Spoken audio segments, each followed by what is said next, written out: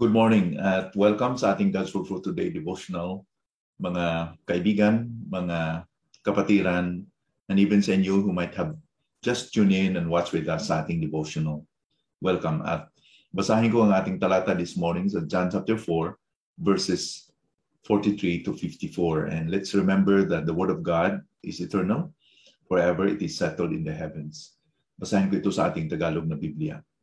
Pagkaraan ng 2 araw ay umalis siya roon at nagtungo sa Galilea, sapagkat si Jesus din ang nagpatutuo ng isang propeta ay walang karangalan sa kanyang sariling lupain. Kaya't nang siya ay dumating sa Galilea ay tinanggap siya ng mga taga-Galilea nang kanilang makita ang lahat ng mga bagay na kanyang ginawa sa Jerusalem sa kapistahan, sapagkat sila ay pumunta rin sa kapistahan. Pagkatapos ay pumunta siya muli sa Cana ng Galilea, na do'y kanyang ginawang alak ang tubig. At sa Capernaum ay naroroon ang isang pinuno ng pamamahalaan na ang anak na lalaki ay may sakit. Nang mabalitaan niya na si Jesus ay dumating sa Galilea mula sa Judea, pumunta siya roon at nakiusap sa kanya na siya ay pumunta at pagalingin ang kanyang anak na lalaki sapagkat siya ay malapit ng mamatay. Kaya sinabi sa kanya ni Jesus, malibang makakita kayo ng mga tanda at mga kababalaghan ay hindi kayo mananampalataya. Sinabi ng pinuno sa kanya, Ginoo, pumunta ka na bago mamatay ang aking anak. Sinabi sa kanya ni Jesus, humayo ka na, ang anak mo ay mabubuhay. Pinaniwalaan ng lalaki ang salitang sinabi sa kanya ni Jesus at siya ay humayo sa kanyang lakad. Habang siya ay papunta, sinalubong siya ng kanyang mga alipin na nagsasabing ang kanyang anak ay ligtas na. Kaya't itinanong siya sa kanila ang oras nang siya ay nagsimulang gumaling. At sinabi nila sa kanya, kahapon ng ika-1 ng hapon, nawalan siya ng lagnat. Kaya't nalaman ng ama na sa oras na yun ay sinabi sa kanya ni Jesus, ang anak mo ay mabubuhay. Kaya't siya ay sumampalataya at ang kanyang buong sambahayan. Ito ang ikalawang tanda na ginawa ni Jesus pagkatapos na siya ay pumunta sa Galilea mula sa Juda.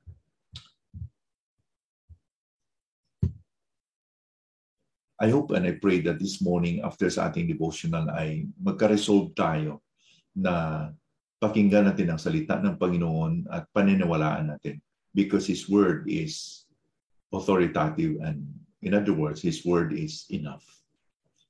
Kung anong sinasabi ng Panginoon ay hindi tayo magdalawang isip. It's true. His word is enough. In our story, maraming mga Galileans ay naniwala sa Panginoong Jesucristo because they saw what He did during the feast in Jerusalem. Kasi marami pong mga Galileans ay pumunta sa Jerusalem to attend the feast there. At ang ginawa niya sa templo, kung anong mga signs and wonders ang ginawa niya doon, nakikita din nila. That's why they believe. So, they saw what Jesus did and by nature, ganun tayo, di ba? Pag nakita natin, doon tayo naniwala. Pag hindi natin nakita, it's hard to believe. We have the propensity to believe only if the evidence is overwhelming and convincing. Kasi ang motto ng mundo is, to see is to believe. Pero in the Christian realm, sa atin, to believe is to see.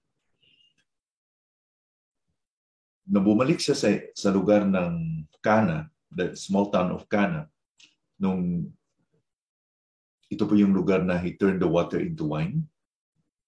And this time, he proceeded to Capernaum, the next town. And his purpose there is to do another miracle. May isang opisyal na nung napakinggan niya na ang Panginoon ay nandoon sa Galilee, so he went there. He was so desperate, pleading for Jesus to heal his sick and dying son. And chine-check ng Panginoon ng kanyang puso because he saw that many followed and sought for him for wrong reasons. So sabi niya, unless you see signs and wonders, you will not believe. Ano po yung mga signs and wonders? Itong mga tanda at kababalaghan na ginawa ni Panginoon Jesucristo had attracted a lot of people, many of them. And they were following the Lord Jesus Christ because of this, for the wrong reasons or selfish reasons. So Jesus' point in doing miracles, itong mga kababalagan na to, was to authenticate his message and claim as the Messiah. Para po ma-prove that he is the Son of God, the Messiah. Now, ang opisyal, ang pag-iisip niya po na kailangan si Panginoon Kristo ay pupunta sa kanilang bahay para po matingnan niya yung kanyang anak. Unless he's going there, his son will die, according to him. Jesus must come quickly to his house, otherwise, his son will die. Pero ang pag-iisip ng Panginoon ay iba sa atin, di ba?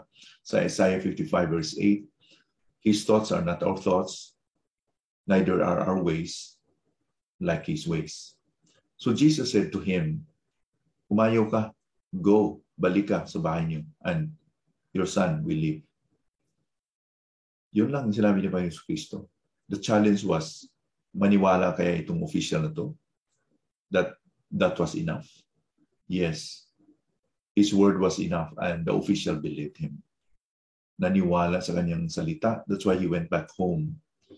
At matagal pa yung biyahe because he did not arrive home until nakasalubong niya ang kanyang mga servants. Obviously, sinalubong siya ng mga servants because they were so excited to tell that ang kanyang anak ay magaling na.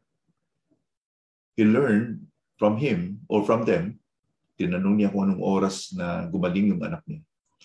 And he learned from them that his son got healed at the same time when Jesus told him to go back and see that his son is alive.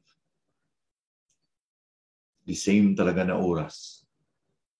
That was very quick because his word is enough.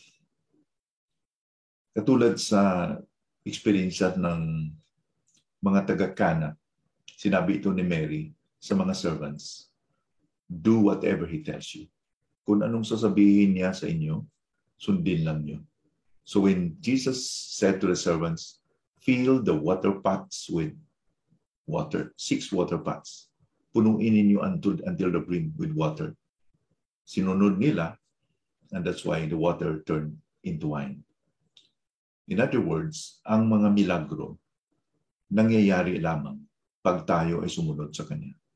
Miracles, extraordinary, supernatural things that ma-experiencehan lang natin yan kung tayo po ay sumunod sa Kanya. If we are disobedient, we will not be able to see the supernatural.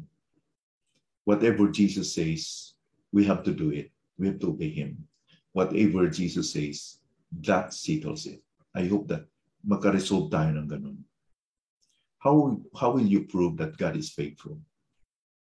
O kung may mga sinasabi ng Panginoon sa Biblia that sinunod nyo, although you cannot understand it, and then ginawa ng Panginoon, may mga pangyayari that you really say, totoo talaga ng Panginoon ay tutupad sa kanyang mga pangako. I seek His kingdom first, and on all these things that I need, He added into my life.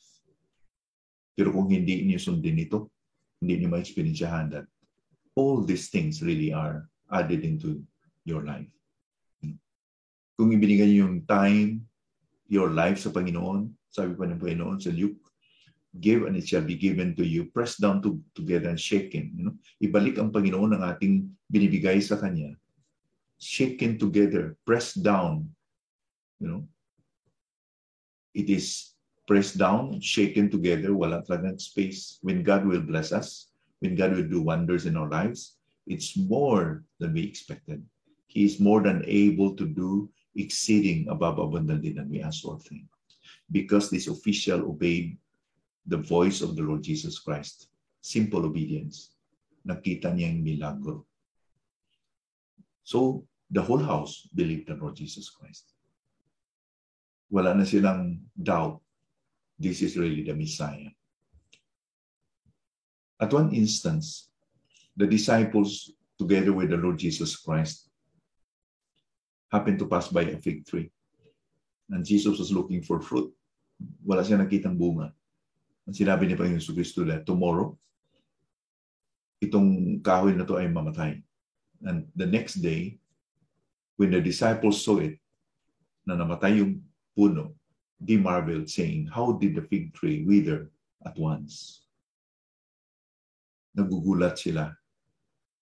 Because namatay yung puno. Hindi ba sinabi ni Panginoon Jesucristo? In short, kung anong sinabi ng Panginoong Jesucristo, mangyayari talaga. His words are true. And His words will happen. Sometimes, it's so quick like this, but it will happen. Whether it's so quick or we must wait, it will happen. Hindi po pwedeng hindi yan tutuparin. Kaya nga sa araw na to, let's pay attention to His words. Jesus said, the words that I speak unto you, they are spirit and they are life. Ang salita ni Panginoon Jesucristo ay spirit and life. Powerful. He even claimed in Matthew 24:35, heaven and earth will pass away, but my words will not pass away. Manalangin tayo. Thank you, Lord, for your word. Your word is enough, Lord. Thank you that we have the joy that every day we can read, we can learn principles, we can believe, and your word is enough. Even for today, your word is enough. Help us to follow and obey your word, Lord. Not only for today, but daily. In order na makikita din namin, Lord, ang ginagawa niyo sa aming puso. Ang gagawin niyo po sa aming buhay, sa aming mga pamilya, sa aming mga ministries. Help us to experience the joy of seeing your work because we obey your word. Sana, Panginoon, marami pang mga kapatiran na makikinig sa salita niyo and experience the joy that you are really real in their lives. Salamat sa pangako niyo that your word will not return unto you empty, but you will accomplish it. Whether immediately or we have to wait, it will surely be fulfilled, as you said it. In Jesus' name we pray. Amen.